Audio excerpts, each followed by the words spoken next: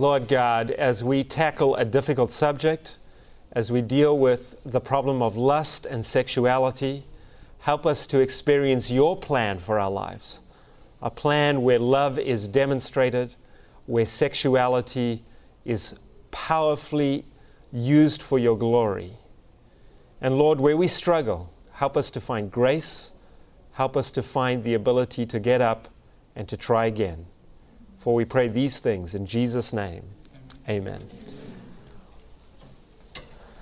I have had several people come into my office, sit down in the chair opposite my desk, and tell me, help me, I'm addicted. They'll explain a struggle, some of them since the age of 12, 13, an ongoing struggle when they discovered pornography in their dad's house, on the computer.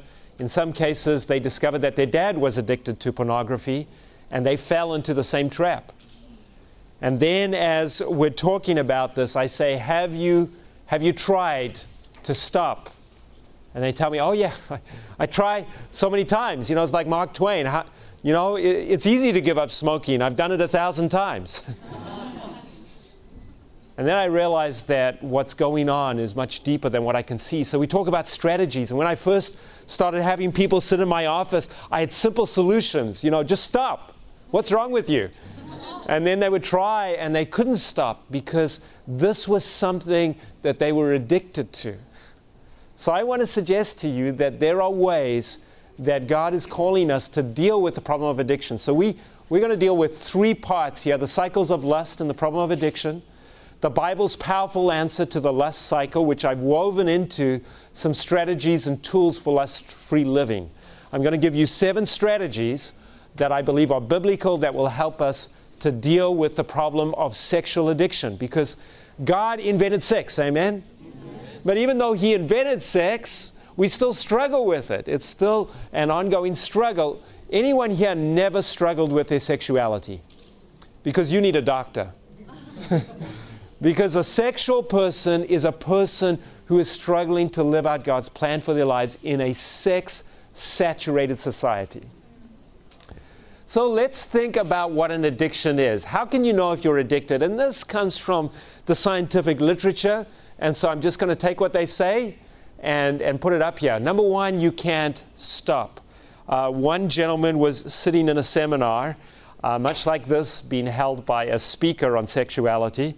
And he was just not interested. He was kind of looking one way, looking the other. And then when the speaker started to deal with masturbation, the guy just blurted out, well, what's wrong with masturbation? I do it every day. And so the speaker looked at him and said, well, I just have one question. Congratulations, but can you stop?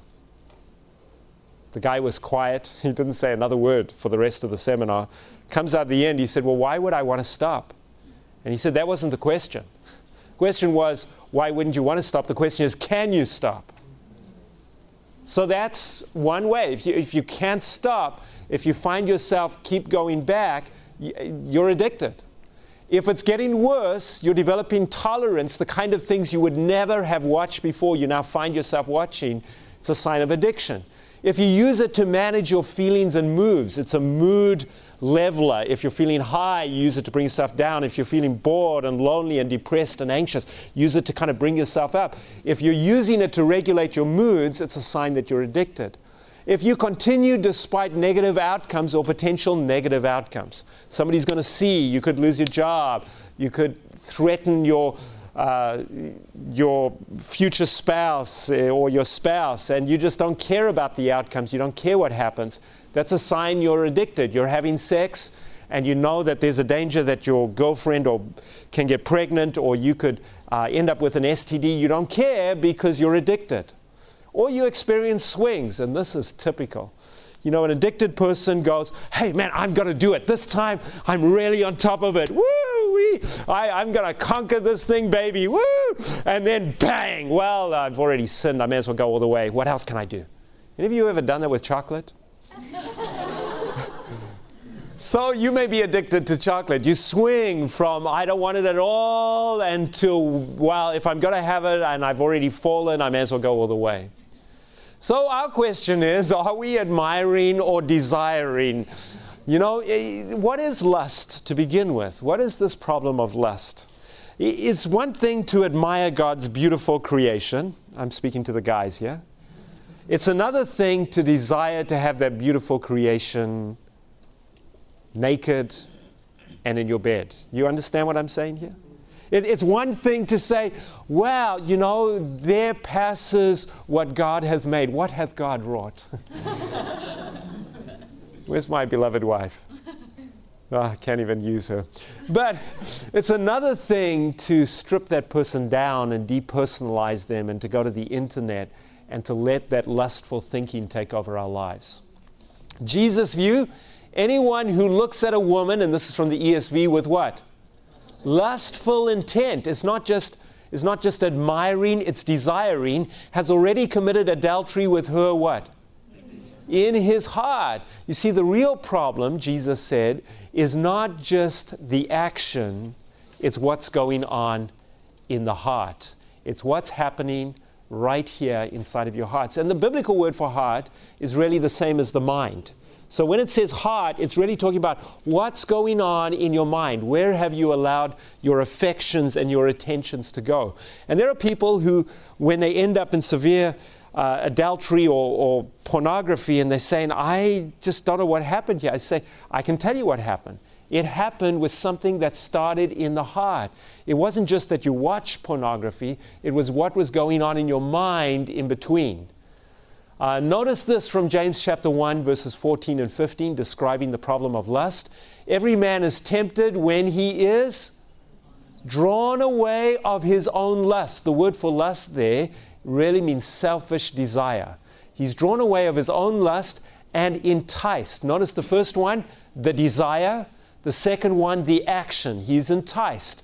And then, when he does this enough, when lust and enticement happen enough, when that conceives, like a baby being born, it brings forth what? Sin. And this is really sinfulness. And sinfulness, when it has finished its work, brings forth death. Let's put it into a little diagram. We see we begin with lust. Lust results in sin. Sin results in a life of sinfulness. And a life of sinfulness will ultimately lead to your death. Is that clear? So the problem, the heart of the problem is right over here. It's this desire that leads to sin, and sin leads to a life of sin. So we can figure out what to do with this desire. Oh, there is my beautiful one. I love you, I do not lust you. Isn't that a good thing to say? I admire what God hath wrought. All right. So, I brought paper and pens. For anyone who has a question, yes, let's just pass them out. pass the papers down here. Wonderful. Let's pass out the paper and pens, and that will be for our questions. So, lust is where we begin. We need to understand what's going on. Desire, this word lust, is really another word for reckless seeking. A thirst for something you don't have.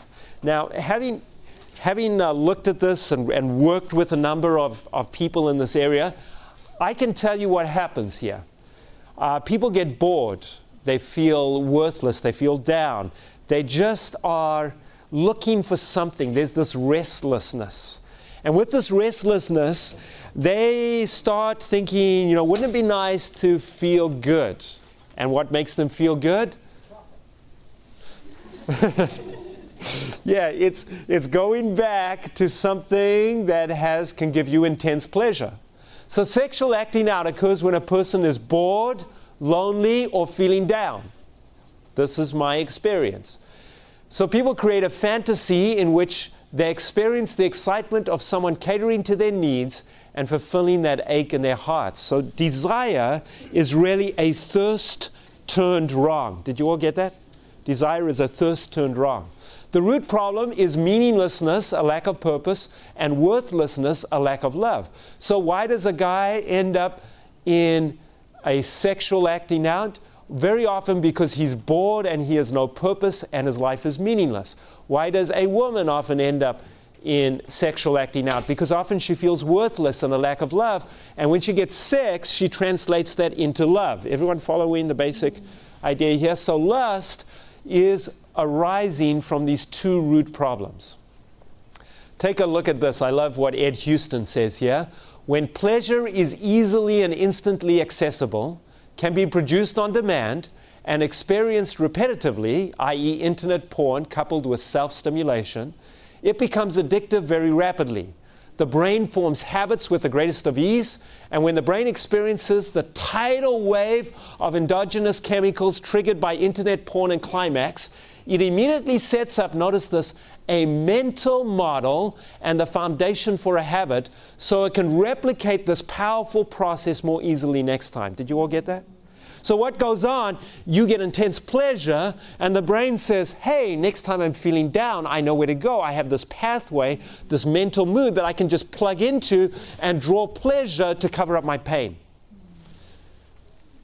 In the future, when the brain experiences, notice the triggers, stress, anxiety, boredom, loneliness, burnout, etc., and seeks relief, it searches through its memory banks looking for the quickest, easiest, most potent solution, internet porn and self-stimulation. And it's there at a button, secretly, no one knows about it. Now you can do chemical addiction, and how long will you survive if you are strongly addicted to drugs? How long will you survive at work and in society? Probably not very long. After a while, that stuff will come out. But you are addicted sexually, and most people never know.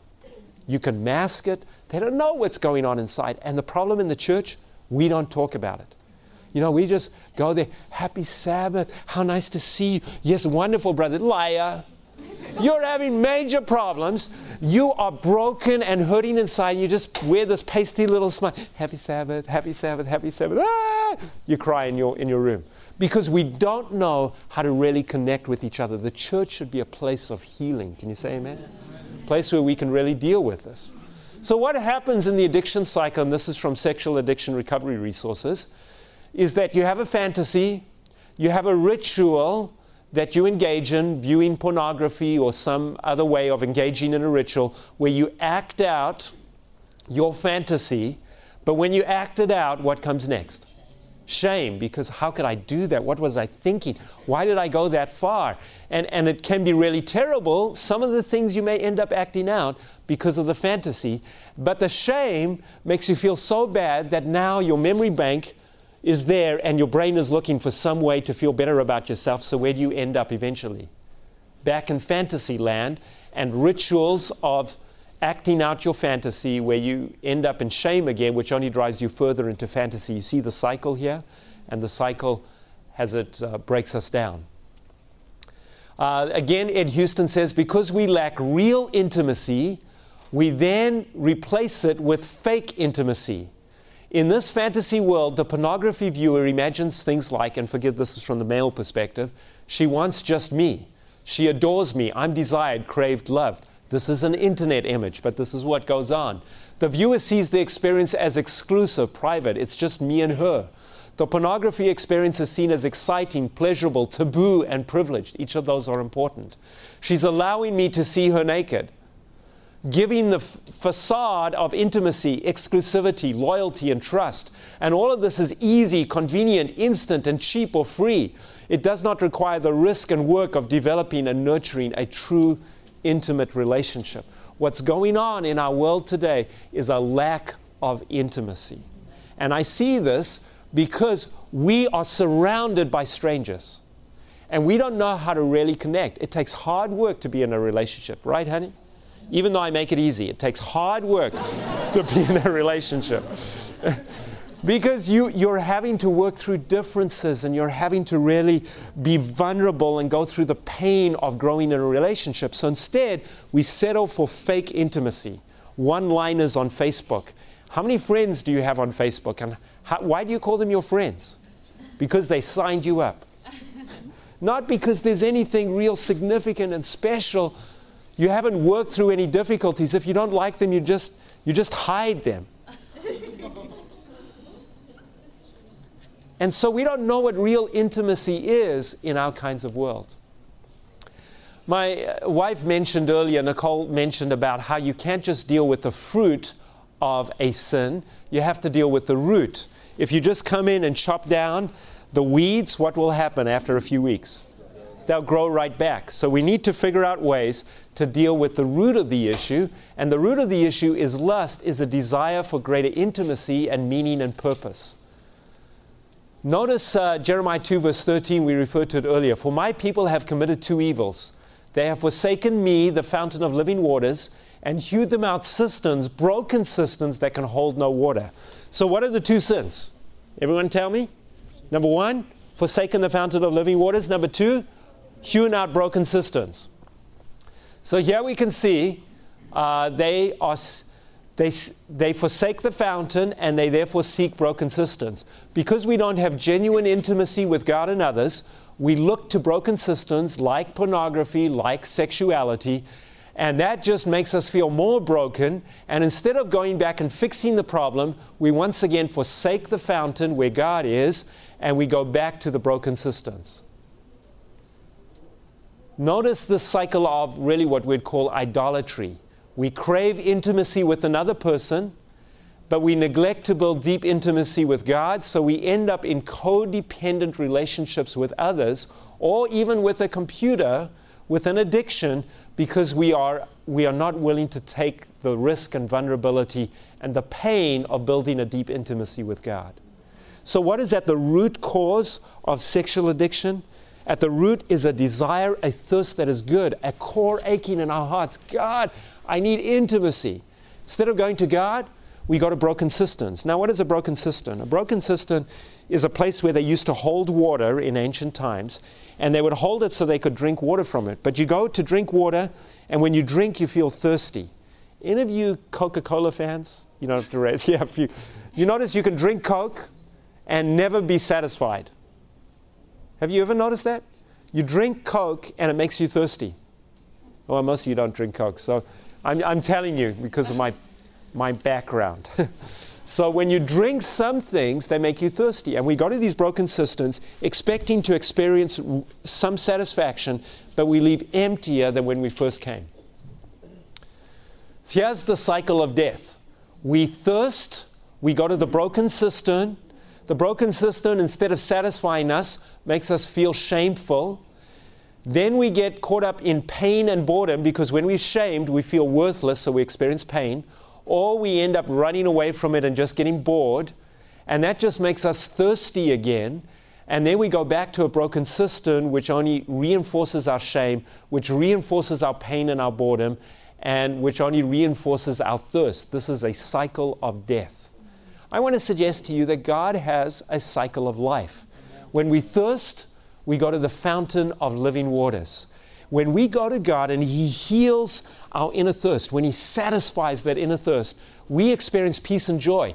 The sins that made us feel our need for God, we find are cleansed. That deep, empty loneliness is filled up with God. We find purpose and intimacy. Purpose takes care of boredom. Intimacy takes care of our worthlessness. And in this process, as we engage in purpose and intimacy, we discover again that this was so powerful that we have a greater thirst, but that thirst leads us to fountains of waters and peace and joy and purpose and intimacy. This is when we become rivers of water, and from us, even as we thirst, we find ourselves growing more and more into life instead of into death. This is God's plan for our sexuality. So I want to share with you 7 steps to victory, 7 steps that I believe will help us deal with our sexuality. Number 1, I'm going to be real plain. Admit your helplessness. By the way, I did this A, B, C, D, E, F, G. Number 1, admit your helplessness. You can't fix the problem.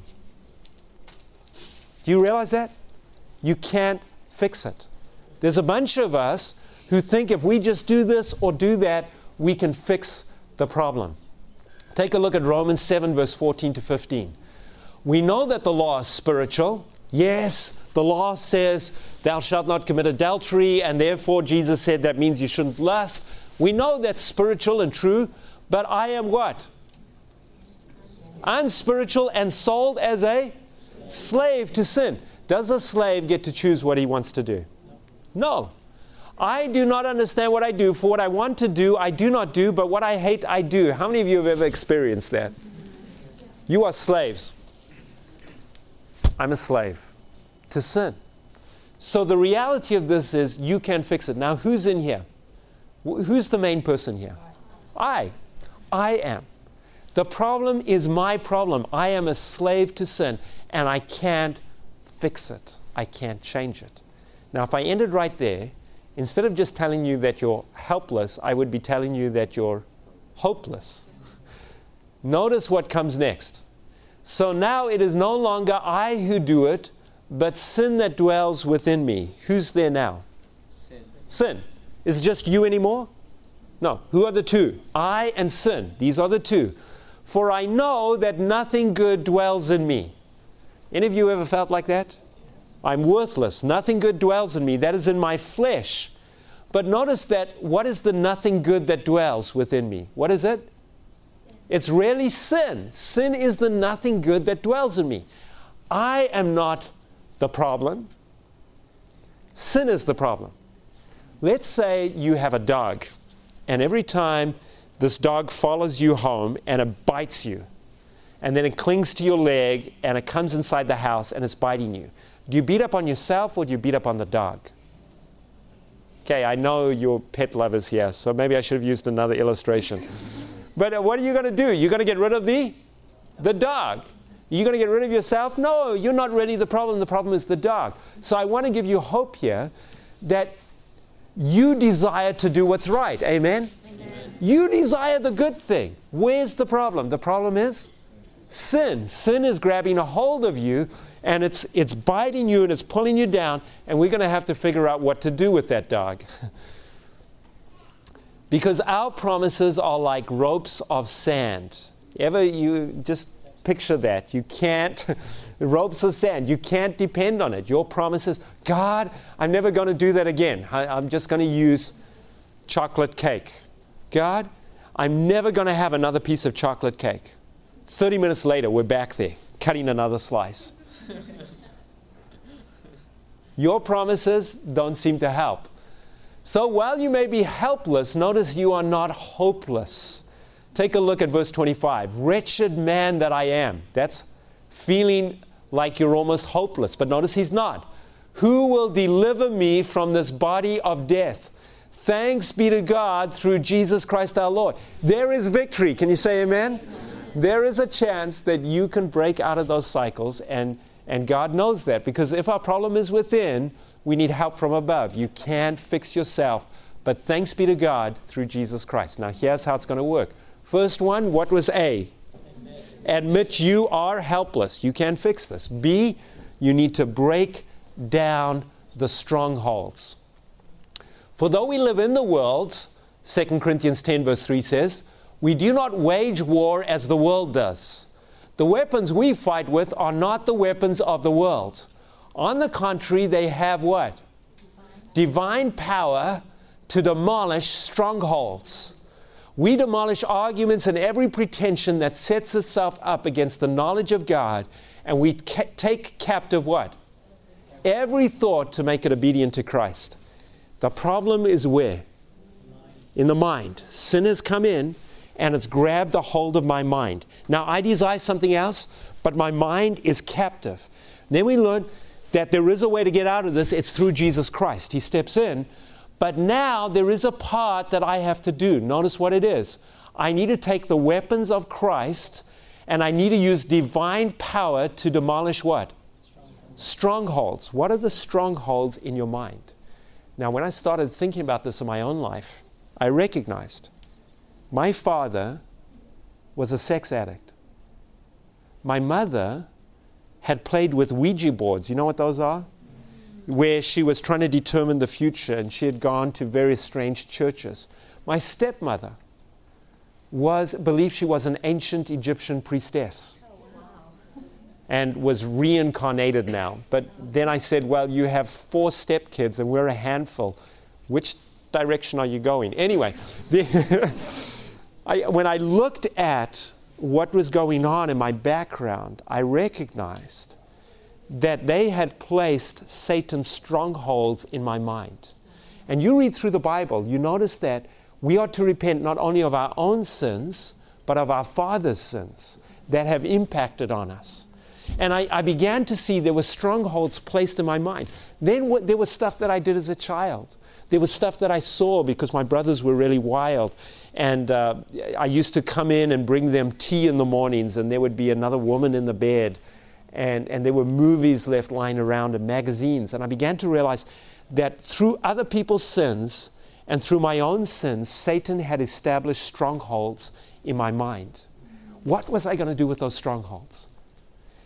First thought is, I'm going to go and tackle them, kind of, all right, build up my momentum. Bang! But I soon found that didn't work. Any of you ever tried this? Yeah. Doesn't work. The greatest battle is the battle of surrender. Instead of attempting to tackle these issues in my own strength, I needed to take God's divine power and my role to surrender the strongholds, to surrender them. Take a look at Romans 6, verses 6 through 8. Knowing this, that our old man was crucified with him. That's surrender, isn't it? Allowing yourself to be crucified. Why? That the body of sin might be done away with, so that we should no longer be slaves to sin. Can you say amen? Amen. For he who has died has been freed from sin. If I've died to that way of life, I'm set free. Now, if we've died with Christ, we believe we will also live with him. This was the power. In Christ, he has the ability to put to death that sinful nature. He's the one who can deal with the dog. What's my role? Surrendering the strongholds. Praying, God, I know that I'm angry because of what the heritage my father gave to me. I surrender that stronghold because although he sinned against me, my sin is my reaction to his sin. I surrender the stronghold. I pray, God, that you will remove that captivity of Satan, his fortress set up in my mind, and that you will take care of it. You will deal with it. You will fight that battle and rattle those gates and release that stronghold that Satan has set up in my mind. God, I'm praying for forgiveness for what has taken place in my past. And I'd pray through the past and then start praying through the present. Because I recognized as I battled through the past, there was the pain of sins against me, the pain of abandonment, and the pain of my own sins. I had to let go of these pains in order to understand what I was really thirsting for, to release the strongholds in my mind. It's from the book Inside Out by Larry Crabb. The process of becoming aware of our thirst, remember I said it all begins with thirst, is terrible. But to explore and embrace our deepest hurts puts us in a small company of thirsty people who, because they feel their thirst, know what it means to come to Christ in deep and quiet trust. Are you listening to this? Experiencing your thirst so that you can find God as the solution. The person who manages to deny his pain behind a facade of togetherness is dangerously vulnerable to developing compulsively sinful habits because he's not dealt a death blow to the wrong strategies that block his enjoyment of the Lord. The unrecognized and largely unfelt ache in his soul still demands relief. He's ripe for being hooked when he stumbles onto something that provides a flash of excitement and a sense of fulfillment. The momentary relief of that core ache more closely resembles the experience of joyful living than anything he's known. It brings him closer than all his efforts to be obedient ever have. And that's why I'm seeing so many theology students who are now coming into my office saying, I am struggling with pornography. Why? Because they're serving God and they find that they have this wonderful Sabbath sermon and the Sabbath experience, but come Saturday night, they're crying in hopeless shame on the floor. Because what had happened is, while they were serving God, there was a core ache that was unmet. And they came back looking for something to fill that ache. And the internet was right there. And all the blessings of the Sabbath suddenly disappeared in a moment because they didn't know what was driving them to it.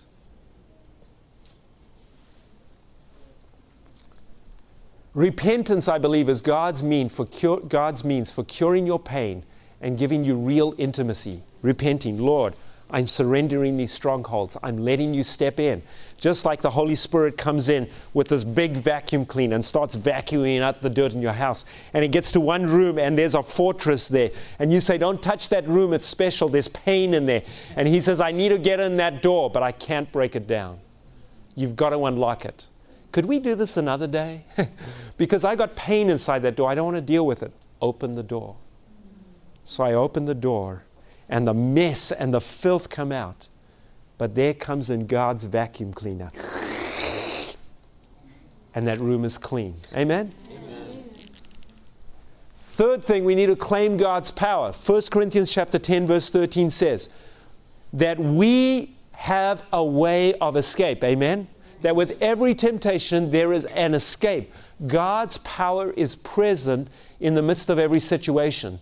This is Christ Object Lesson. Satan had claimed that it was impossible for man to obey God's commandments. And in our own strength, it is true that we cannot obey them. But praise the Lord, notice the but. But Christ came in the form of humanity, and by His perfect obedience, He proved that humanity and divinity combined can obey every one of God's precepts. Can you say amen? It is when we connect God's power, His hand coming down and bringing us up, that we have power. If you don't believe in God's power, it's because you've never experienced it. You're helpless on your own, but you're not hopeless, because God can step in and make a difference. D, decide to stop. And it would be all great if we just did the first one. Hey God, yeah, great. I'm releasing the stronghold. I'm giving it all to you. I'm claiming your power. But I don't want to stop just yet. Because I want to have one last fling. That's what one lady told me. She said, I want one last fling and then I'm ready to get baptized. Aww. I said, no. You need to make the decision now. I'm not leaving this house. I'm never going to baptize you. Okay, I was a little extreme. But I was saying, I'm not leaving this house till you make that decision. Because I know if I leave this house and you go on that fling, that's it. That's the end of the road. She had to make a decision to stop right away. That's why Romans 6 verse 12 and 13 says, therefore do not let sin reign in your mortal body, that you should obey it in its lusts. Notice what it says. What are these words here? Do not, and notice again, and do not present your members as instruments of unrighteousness to sin, but present yourselves to God as being alive from the dead, and your members of instruments of righteousness to God. God wants to take you as His instrument. He wants to take your body and use it for His glory. He wants you one day to give your body in a glorious relationship with another human being. He wants you to be connected with Him and to do mission work. He wants you to serve Him. Why don't you yield your members up as instruments of righteousness? Make a decision today. This is your opportunity. Can you say amen? Amen. Your opportunity to say, I am going to do it, Lord. So I remember there was a young man in my office, and I said to him, look, you've got to make some decided changes. I said, you've got to get rid of that computer. He said, no, I can't. I need it for assignments. I said, there's a library. There's a computer there. You can work on that computer. Well, I'll think about it. I said, no, you need to make a change. That computer is just sitting there going, hey, here I am. Woo. And I said, no, you got to make changes. You got to get rid of that computer. He says, well, I've installed Covenant Eyes. I said, I know. I get the updates when it means nothing and you just go online. I said, the Covenant Eyes is not helping you right now. You know, it's almost like a challenge. Let me see if I can get around the system. You know, if all your life you've been lying, why does it matter if you have accountability? Accountability is not going to fix the problem right now. You need to simply get rid of that computer. I said, give me your internet cable. I can't do that. I said, I want your wireless card and your internet cable. No, I can't do that. Then I said, give me the computer. I really need it for assignments. You can't succeed if you're not willing to stop. You've got to make that first decision. There's an addictive cycle here, and at each stage there are stopping points. Now this is going to be very direct, but this is the nature of the seminar. Stage 1 is the best stage to get rid of this problem, because once you start in the cycle, it's very difficult to stop. Stage 1 is looking at pornography. If you are in this, if you can stop right here, if you can exit and determine with God's power and strength that you will take an exit strategy, 1 Corinthians 10:13, you are at the best level to break this cycle. But if you end up in stage 2, then you are reinforcing the chemical cycle here. You're reinforcing it. And then you're going to reinforce it with stage 3, which is going to make you need stage 4. Stage 2, masturbation and orgasm. Stage 3, feelings of guilt. Stage 4, the need to feel good, which leads you back to stage 1, looking at pornography. Often in between here, there will be a delay, sometimes of a day, sometimes of a couple of weeks. But unless you break the cycle, you're going to be in trouble. So what do you need to do? In stage 1, you need to put in place strategies to prevent you viewing it. That makes sense, right? Stage 2, if for some reason you do end up viewing it, you can still escape. You can still make a way of escape if you do not masturbate, if you view pornography. I'm being very direct. If you end up masturbating, then when you hit stage 3, feelings of guilt, you can also lessen the cycle if you recognize Jesus' ability to give you grace. I'd say if the devil makes you fall once, don't fall for his lie twice by feeling so guilty that you don't feel like you can approach God. As we've learned in a previous seminar, that's not guilt, that's shame. And then stage 4, when you're needing to feel good, you can break the cycle by feeding your delight in God, recognizing that your thirst, your intimacy is best met in God. In each one of these stages, there are things that you can do, but pray God you're up at the top area here, feeding your delight in God and putting place in strategies rather than in the bottom area. That would be the ideal. But if you find yourself here, at each stage, lessen the dependency cycle, that chemical cycle that causes problems. Stage E, engage in community. Almost every person who's sexually addicted has told me that they struggle to have meaningful, deep community with others. They struggle. And part of that reason is they've learned to live a lie. So if you've learned to live a lie, how can you really be open and vulnerable with others? To me, community, small groups, are probably the most powerful antidote to lust and the problems of sin. Dietrich Bonhoeffer once said, chastity is not non-sexuality, but positive interactions with the opposite sex, or with the same sex, depending on the situation. Jesus set up something called the church, koinonia, community, where love could be shared at the most powerful level. That's the purpose of the church, to show love, to be real. And that's going to mean we're going to have to do church differently. Simply going and being a spectator is not going to help us deal with our sexual problems. What we need is to be able to get together and to share. Now, I'm not saying the first thing you should do is walk up to a person and go, hi, my name's Alan Parker, I'm a sexual addict, how are you? You're not going to feel very good about having that, but we need a place where we can begin to become real and share with each other. Area F, flee areas of lust. So when you're struggling, the Bible says to flee youthful lusts. And so you need to find ways to get out of danger.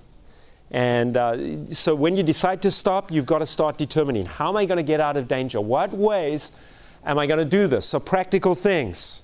Yes, install Safe Eyes or Covenant Eyes. Give your computer password to someone else.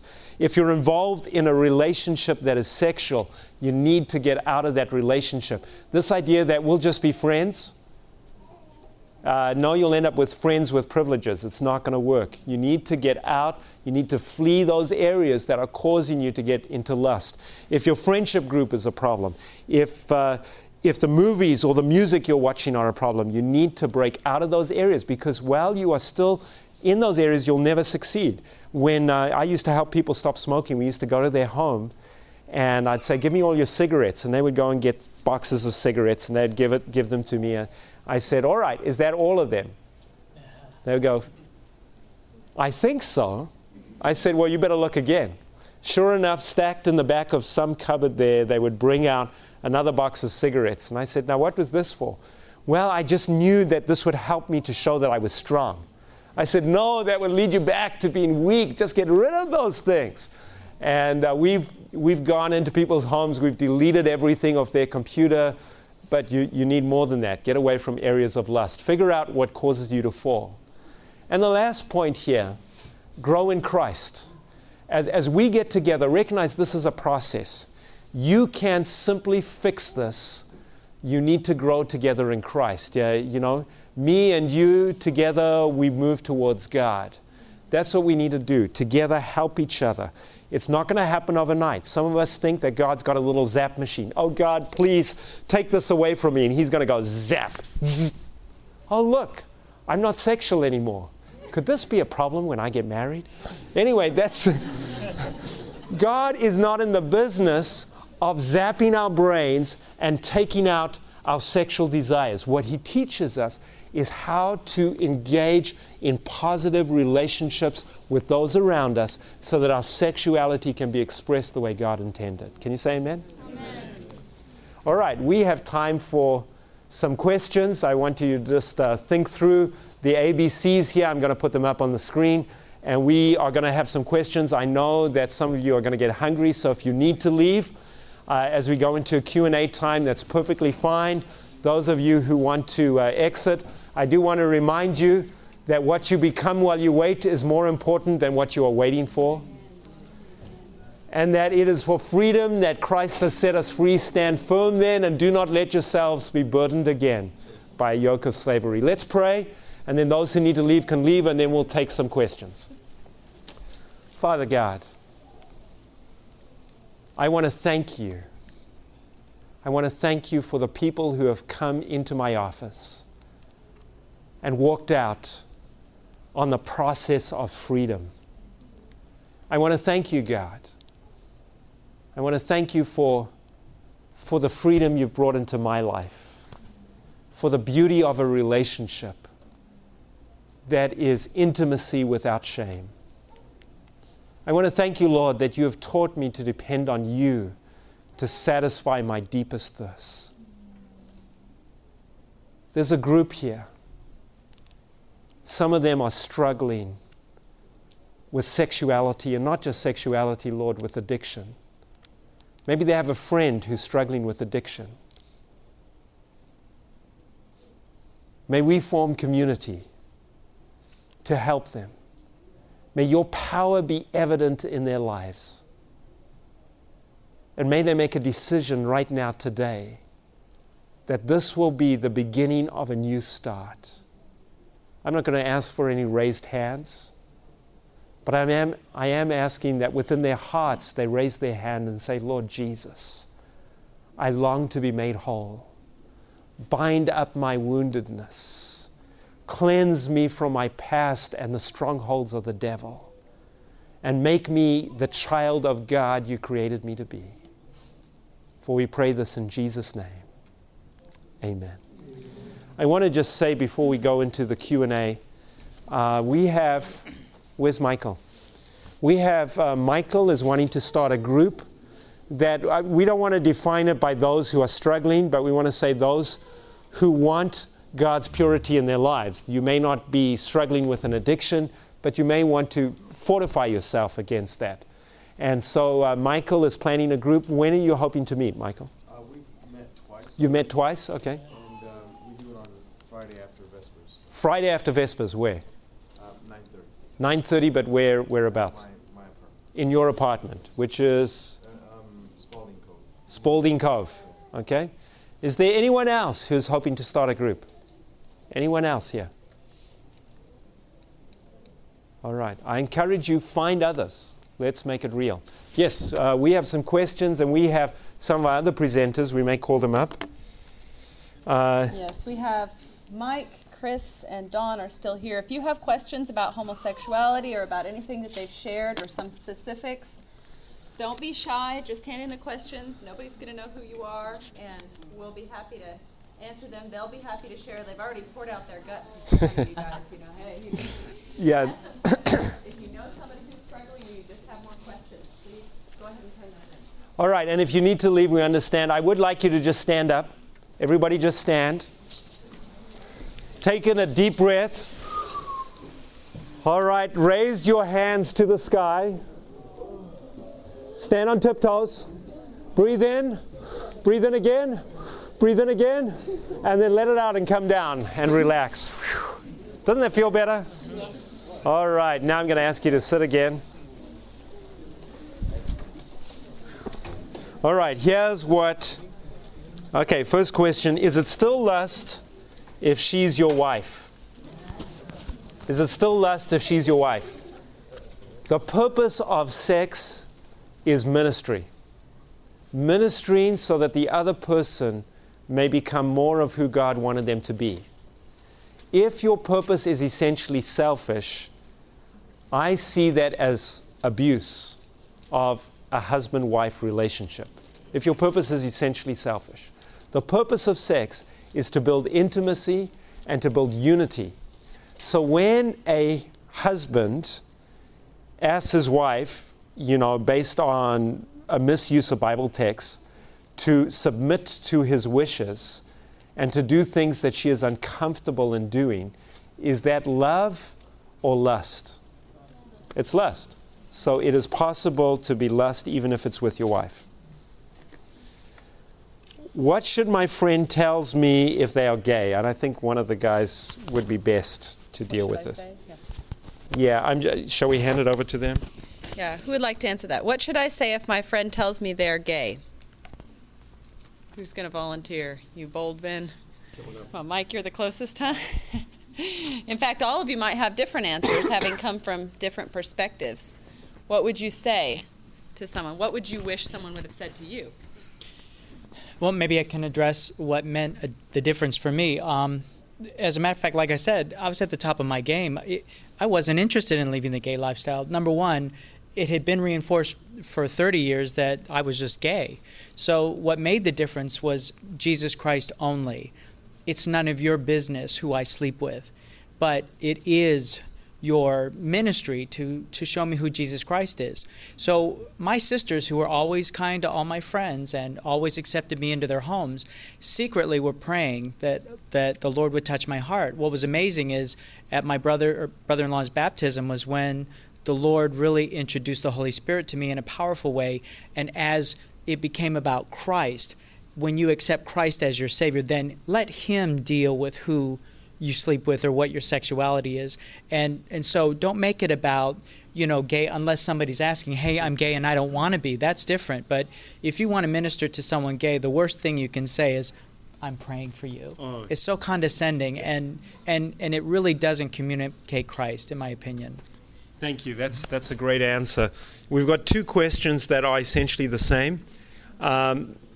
I used to be addicted to porn and masturbation. I've not done either for over a year and a half now, but I'm still struggling with mind images and I don't know how to clean myself. And then one that's similar to that, how do you stop daydreaming? So I wonder if there's someone who wants to tackle that one. You can do the daydreaming. Yeah, go ahead with the daydreaming. Daydreaming was, for me, the way that I escaped from pain in my childhood. Why don't we just have the other two come up just with a couple of chairs right here? Are they still here? Dawn and Chris, you guys want to come up here too? Oh yeah, there's Dawn. Come on up, Chris. You may need to. For me, daydreaming was a huge thing, not just sexual, but even when I was a little child, I would escape from pain by pretending I was somewhere else, by making up stories, and I had a tremendous imagination, so that's where I went. And that was very difficult for me to overcome, especially when I got into reading fiction. I could go wherever I wanted with my imagination and escape from things. What was most helpful to me was actually not focused on, it wasn't like I was viciously trying, I've got to stop daydreaming. That was very difficult for me. But as I started finding healing in Christ, I was no longer driven to daydream as my escape because He was taking my pain. It did still take a lot of effort. There were many times, especially for me when I would go to bed at night, that's when I would start making up stories about where I wish I could be and the things that I wished I would do and all of those things. But that was when I chose to start focusing on Christ, having a prayer life. And so I would pray to God about the things that were on my mind that I was struggling with, and that helped me. It's something that is always there. When you have a temptation that's been chronic for so many years, you can find yourself easily pretending like, well, maybe if I just make up this, then it'll happen. So when you find yourself straying into something, the key is always to focus on Christ and not focus on self or try hard to fix it. Yeah, I think that's a great a great way to do it, because the more we focus on Christ, the less we focus on the things of this world. Anyone want to speak to the mental images? Yeah. Struggling with masturbation for many years, and it started at 13. So imagine that pattern for me several times a day. So the bottom line, or the breakthrough, really came when someone really broke down for me the scripture that says, "Let this mind be in you," which is in Christ Jesus. So, okay, so I got it that, I could hand you my phone or something and I've got it in my hand. But the difference is to get it inside. It doesn't do any good in your pocket. It doesn't do any good in front of you. It has to be indwelling. In Christ's mind, could he sin? No. Can I help the images that are coming into my mind? No. But if I give permission, and again, surrender is really the bottom line, and that was the hardest thing. Guys, would you agree? Is surrendering to that and asking or giving permission, if you would, because Christ never forces. But if I give him permission, and it was as simple as that, when it came down to those issues where I couldn't stop the flood of images in my head, I would give him permission, and within seconds, I was off thinking about something appropriate, and those images were burst, whereas before I would be powerless against them. And I'm sure, whether it's masturbation or any other addiction, we're all struggling with that inside, right? Yeah, excellent answer. Thank you. We have another one here. Is sex before marriage a sin, even though it's done in a truthful way? Does it have anything to do with the commandment, do not commit adultery? I think behind that is adultery seems to be something for married couples. Is fornication a sin? I guess that's the question. Does this mean only that you shouldn't cheat on your spouse? So, biblically, I saw a hand there, yes. Yeah, I just wanted to, I had an issue with this many years ago. And I was walking around the track out here, kept asking God, well, what's wrong with it? What's wrong with it? What's wrong with it? Finally, the impression came to me, because it's stealing. Mm-hmm. I said, well, how is it stealing? Because if you're not in a committed relationship, you're taking something from something that doesn't belong to you. Yeah, absolutely. And my experience is no one's ever said, man, I wish I'd had more sex before marriage. So I like the analogy of stealing. Stealing is you're stealing from your future spouse. And within the Bible, it talks about sexual immorality very clearly within the terms of having sex with somebody who is not your wife or your husband. If you're having sex outside of that covenant relationship, it is considered to be a sin within the Bible. And there were very high standards about the kind of purity that was expected of people going into marriage. And sometimes they would even check to see, are these people virgins? Now, I wouldn't advise that kind of approach today, but there is something about God intended the special relationship between two people. Yes? I sat and listened to your presentation. I just want to make this point that in the book Education, Ellen White said that no true education can be complete without knowledge and dress reform. No, maybe the guys don't want to say it, but the truth is, the text pointed out that lust begins with a look. No, if all the young ladies in here who are showing skin, they're a stumbling block for at least one day. We're not blaming them for what the guy is doing with that, but we're certainly saying that you're making it more difficult for the guy. Yes. And I would say don't advertise what you're not selling. But it's both ways. Excuse me. Yeah, it's both ways. That's why I say I'm not blaming the ladies. No, but what I'm saying is Oh, the guys can dress in that way. guys that walk around and think it's okay to wear almost nothing as well is not any fairer to the girls. Yeah, absolutely. Especially, and things have changed. It used to be that ladies would say, we're not as visually stimulated, but that has changed in the last 10 years. The amount of pornographic usage by females has doubled over what it used to be, and so it's growing at a tremendous rate. So we to have responsibility, men as well. Dress reform goes both ways. Thank you. All right. Yes. That one, oh, that's one we already did, huh? Okay. Here. Sorry, If okay. you, how do you appropriately show affection in a dating relationship? 6-inch rule. Never let intimacy get ahead of commitment. Is that a good principle? If you are, the ultimate commitment is marriage. So the greatest intimacy should be reserved for when? Marriage. So what is appropriate before that? And you know, this is tough. Some of it is culturally defined. In Africa, the guys, the African gentlemen hold hands in Zimbabwe. They just walk hand in hand.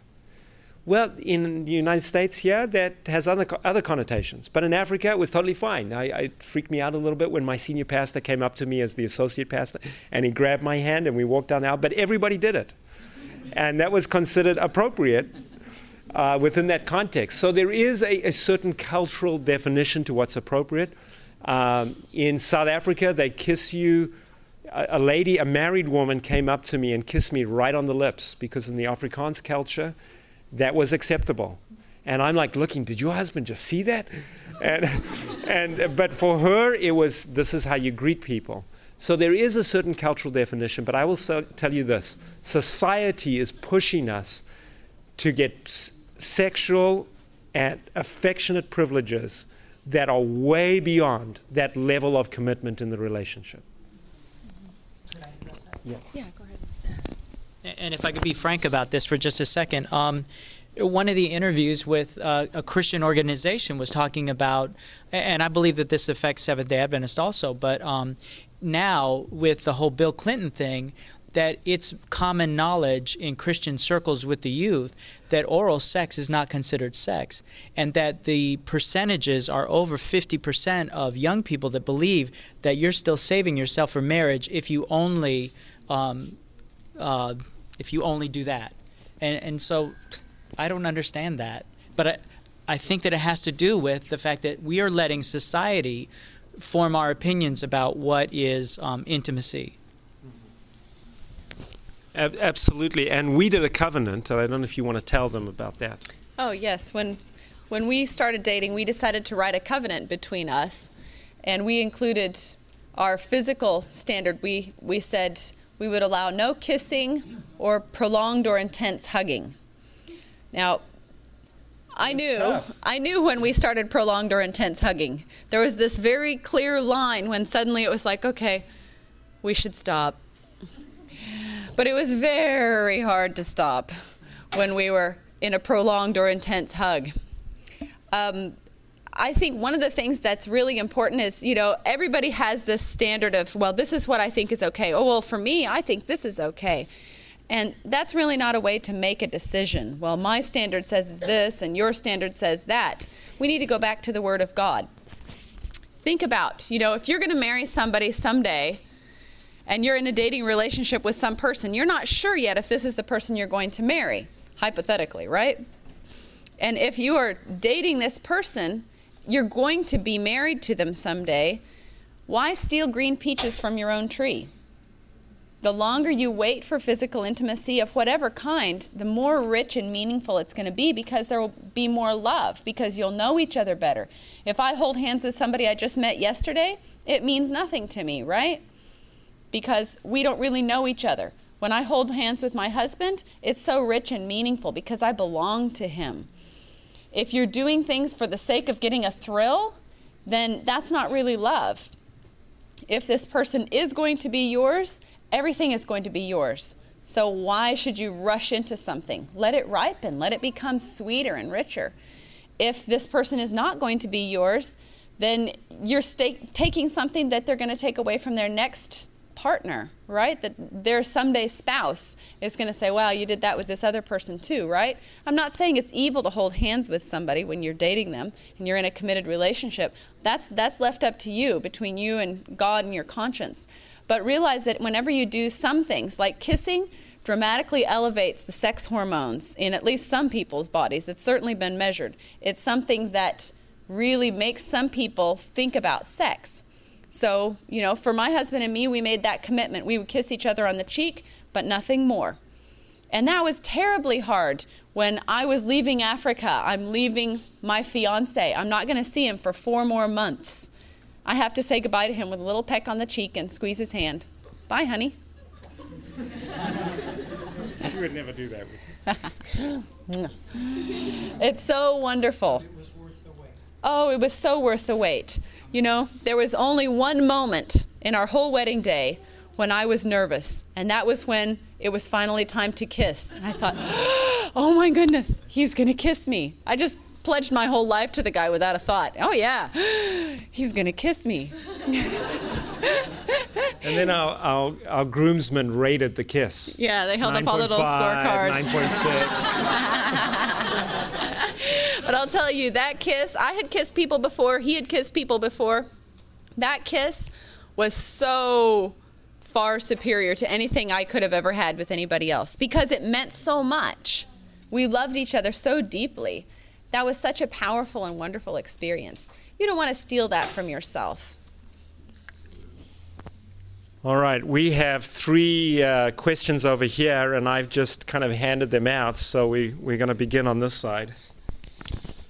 Okay, this question, and 2 of them pretty much the same. If the cycles of addiction, you mentioned that we're viewing porn breeds masturbation while breeds shame and then leads to not to feel good. What are the triggers? If the trigger's not porn, what do you do? Especially if the thoughts are in the mind. You can throw away the computer, but you still have your mind. And I have in counseling with some gentlemen, there's no problem with the computer. Their problem is they see somebody or they touch somebody, or their thing is if I bring them lunch today and they accept it, then that starts my processes. So what is the intent of your heart? Again, what is the intent of your heart? And this is what we need. Our mind is the battlefield, and we need to keep that mind submitted to Christ. We need to keep that mind washed in His blood, and we need to be accountable to other people. So you don't need a computer to lust. What do we do before the computer? Right. It's been here. Yeah. Thank you. My question says, how can I begin to reach my gay friends for Christ without seeming judgmental or realistic? Well, I say be a friend. If you're not someone who struggles with this issue, I would suggest being a friend. My wife knows gay people, and it was easy for her to be friends with them. If you're someone who struggles with the issue, I would advise not to always do that because it may become a stumbling block for you. But for me, I had my wife as an accountability partner, so it wasn't a great issue. We would have dinners with them, with a friend who's gay. We would always say, it was always understood that we're not going to hide Jesus because that's who we believe in and that's the most important person in our life, and we're not going to judge you for you being a homosexual, per se. And that kind of freed us up to be able to talk about Jesus. And because they respected our views, they respected where we were coming from, and we respected where they were coming from. And it allowed us an opportunity to really minister to them. And, it wasn't our goal to be judgmental or to say, this is the better way. You wouldn't necessarily say that up front. We do believe Jesus Christ is the best way. And but there's a way of finessing that and being diplomatic and drawing them into a friendship. Thank you. The question says, my brother-in-law has struggled with homosexuality. Through my sister-in-law's marriage to him, he has made many promises to stop an addictive behavior, smoking, binge drinking, etc., but has constantly been breaking them. He's also made promises and broken them towards my in-laws. How can we intervene as a family if or when he comes for help, or should we intervene if he doesn't seek help? my only advice in a situation like that is you can't discern the heart, and you don't know if this person is sincere about seeking help, but I think it's always safe to assume they are. And I believe that if you're connected to Christ, that only then can you truly, number one, be proactive now, before he asks for help, to be asking that the Lord would bring him to that. And only if you have the discernment from the Holy Spirit can you know when to speak or when not to. In my opinion, if the situation should arise, the book that made the most incredible difference in my life and still does is the smallest book, Steps to Christ. You know, you read repentance, the chapter on repentance and confession, powerful, and then the one in faith and acceptance. And I'll tell you, in the struggle to be released from masturbation, those chapters not only show compassion, but also talk about restoration and giving up the shame. And so even in the repetitive patterns that just seem to overtake me, I'll tell you, those chapters in itself were really the breakthrough for me. Yeah, I have a question here. Is it normal to have sexual thoughts even if you don't think about it? It just pops in the mind and I don't know why. Yes, it is normal to have sexual thoughts because you are a sexual being. And so I think we've lived a lie, I'll be honest. We've lived a lie in the church that there are people who just never ever think sexual thoughts. I don't know who they are, but we think that's normal. The question is, what do you do with the sexual thoughts? It's one thing for a sexual thought to arise in your mind. It's another thing to start dwelling on it. As Martin Luther said, you cannot prevent birds from flying over your head, but you can prevent them from making a nest in your hair. And so what you feed will grow.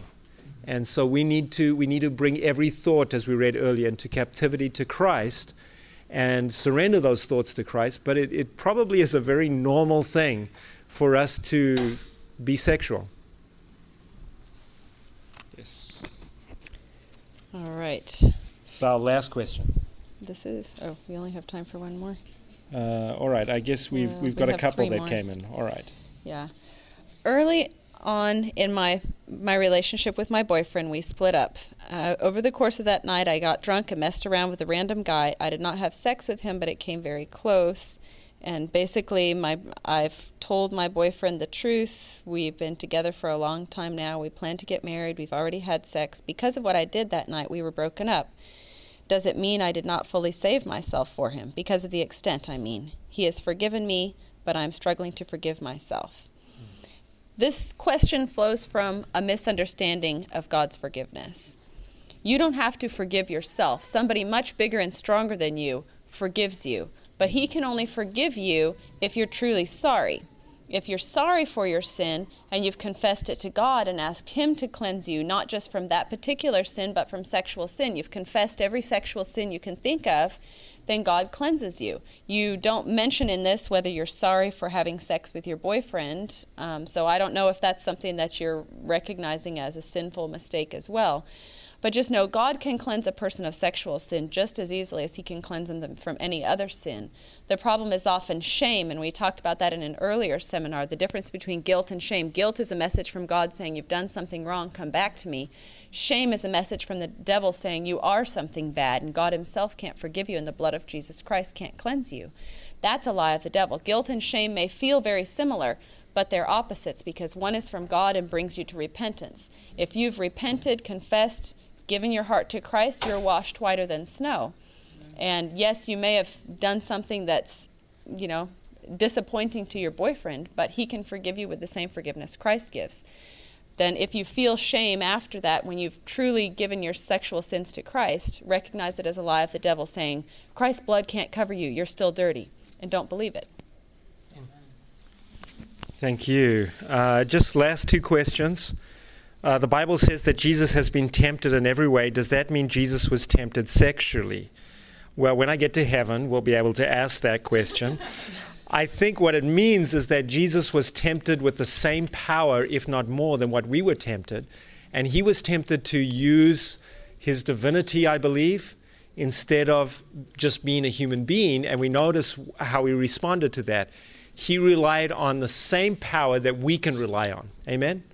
So the way he overcame is the same offer of power that he gives to us. How he experienced sexual temptation, if he experienced it, and in what specific way, we don't know. But the extent, the power of the temptation, whether it was sexual or not, I believe he experienced that. Well, it was appetite because sex is an appetite. Right. Yes. So it's a similar, it's a lust. Same family. Comes from the same family. I would like to reach out to my homosexual friends. I thought of a plan to give them your testimonies. My question is, will it be effective if they're not willing to change or feel that they are doing anything wrong? So a quick 1, 2, 3, should they share your message with their homosexual friends?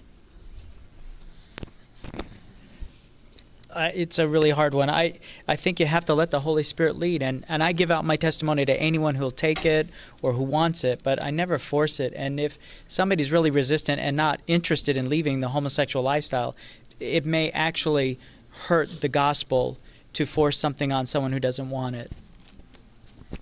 Comments? Yeah, I say send it. I say just send it. I've had parents who wanted their child to read my testimony, and they decided just to put it in an envelope and send it to them. And the child would either never mention it, or it would open up an opportunity for dialogue. Good or bad. I think all dialogue's good. So you can talk about the issue. Yeah, send it. It doesn't matter, but it's not your expectation needs to be that it is not in your power for them to change. Let it speak what it needs to speak, and don't ask, and let the Holy Spirit do His work. Yeah, there's a great place for prayer instead of questions. There's one more. All right, one last one. And I would say something on that too. I have many homosexual friends, and all of them know where I stand on homosexuality. They know that I love them very deeply, and that I believe that homosexual behavior is wrong.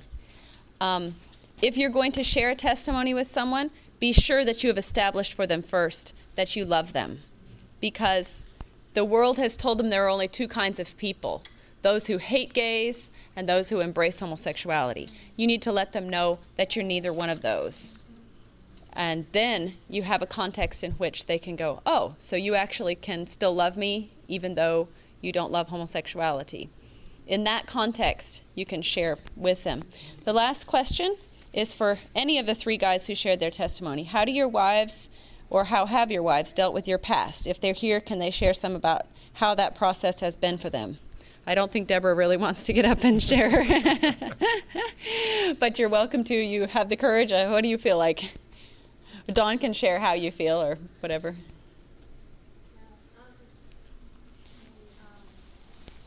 Here, let me bring the microphone over here. Fortunately, this microphone doesn't project your voice. Deborah has been here to pray. She said she did not want to get up, so she is once again being a tremendously courageous person. God told me from the very beginning that I was to marry Don. I did not know anything about his issues, so anyway, we were married 21 years when I found out. So needless to say, I was a little shocked, and I did consider divorce, but God spoke to me and told me what I was to do. And it's just it's relying on Him. And each time I wanted to give up and didn't understand, it was just relying on Him and just going to the cross and just working through all those things. And anyway, we've been married 31 years, and now we're in ministry, so I'm very thankful. Amen. Amen. Thank you. Lord, thank you again for demonstrating your power. There is freedom and power in Christ. Thank you, Lord, even though it's difficult at times, for making us sexual beings beings who can reflect the image of God. Help us not to give up when we're caught in a cycle, but to see your hand reaching out and lifting us up, putting us back on our feet. I remember the words of the Apostle John, Lord. I write this to you, children, so that you will not sin. But if anyone does sin, we have an advocate with the Father, Jesus Christ, the righteous one. Thank you for standing as our advocate when we could not stand. We embrace your peace. Make us now ambassadors of your kingdom. For we ask this in Jesus' name. Amen. This media was brought to you by Audioverse, a website dedicated to spreading God's Word through free sermon audio and much more. If you would like to know more about Audioverse, or if you would like to listen to more sermons, please visit www.audioverse.org.